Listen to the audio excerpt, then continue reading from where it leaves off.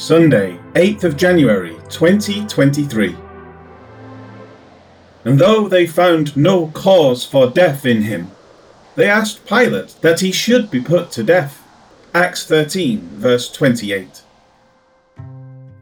The previous verse contained Paul's continuing words concerning Jesus, noting that those in Jerusalem and their rulers fulfilled Scripture in condemning Jesus. With that, Paul continues saying, and though they found no cause for death in him. The verb is an aorist participle, and the word though is not in the Greek. The words are more closely rendered, and having found no cause of death. Jesus was put on trial in a manner that was in violation of the law of Moses, as well as the later codes of the Jewish people. In fact, it has been noted that as many as 18 violations of law occurred during his trial. Despite even having false witnesses presented, there was nothing found in him that was worthy of condemning him. Even a charge that he committed blasphemy was completely subjective and could not in any way align with the law of Moses' statutes and judgments. Further, this charge of blasphemy could not stand the scrutiny of Pilate.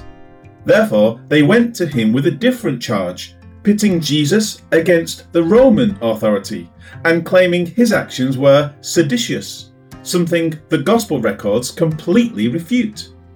Despite all of this, Paul simply states that they asked Pilate that he should be put to death. Jesus was a threat to the leadership of Israel. It was quite apparent that he was approved of God, and they knew he was who he claimed to be.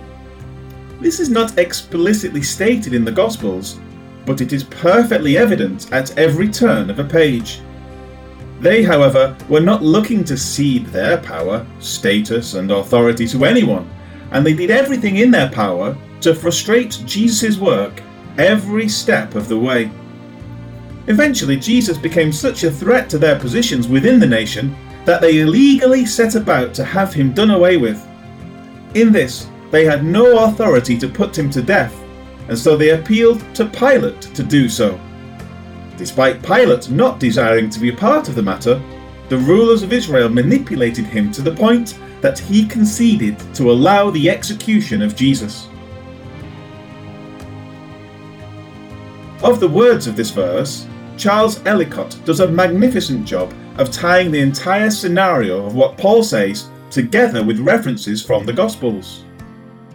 Quote, and though they found no cause of death in him, technically the Sanhedrin had condemned our Lord on the charge of blasphemy, Matthew 26:66. But they had been unable to prove the charge by any adequate evidence, Matthew 26:60. And finally condemned him by extorting words from his own lips.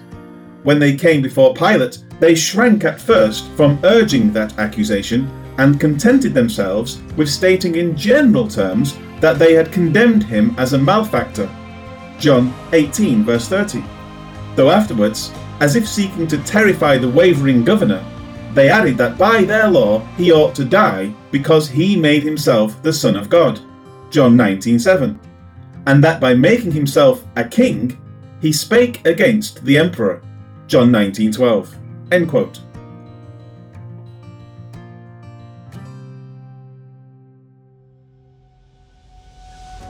Life application. Despite all that occurred in the illegal trial of Jesus, the death of Jesus was preordained by God. And more, John confirms that even the high priest of Israel prophesied of this fact.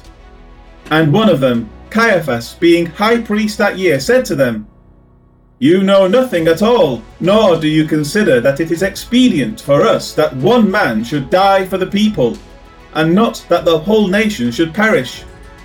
Now this he did not say on his own authority, but being high priest that year, he prophesied that Jesus would die for the nation, and not for that nation only, but also that he would gather together in one the children of God who were scattered abroad. John 11:49-52. The death of Jesus was necessary for the people of the world to be reconciled to God. However, this does not in any way mitigate the crimes committed by the Jewish leaders. They were responsible for their actions which were contrary to the law of God, despite the overall matter being in accord with the will of God. This should give us comfort when we see wrongs committed against Christians, or even if they are committed against us because we are Christians. God's ultimate purposes are being met, even through our trials, whether the events are contrary to God's law or not. As an example, a missionary may be martyred for his faith by a bunch of Hindus. This is against the law of God, and those Hindus will be punished for what they have done if they fail to come to Christ. However, many may see the death of this missionary and convert to Christianity, maybe even one of the perpetrators. The expansion of God's kingdom has occurred, and his ultimate will for this to come about has been met, even though the details were contrary to his law. This is what happened with Joseph when he was sold by his brothers to Egypt, and it is something that occurs elsewhere in the Bible. God takes the wrongdoings of man and he turns them into wonderful things and ultimately brings him great glory.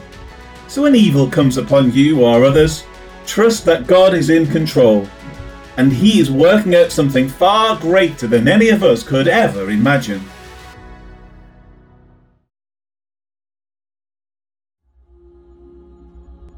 Lord God, how grateful we are to know that you are in total control of all things.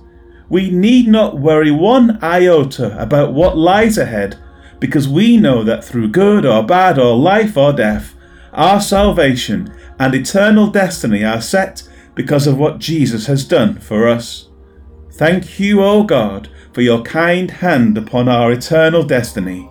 Amen.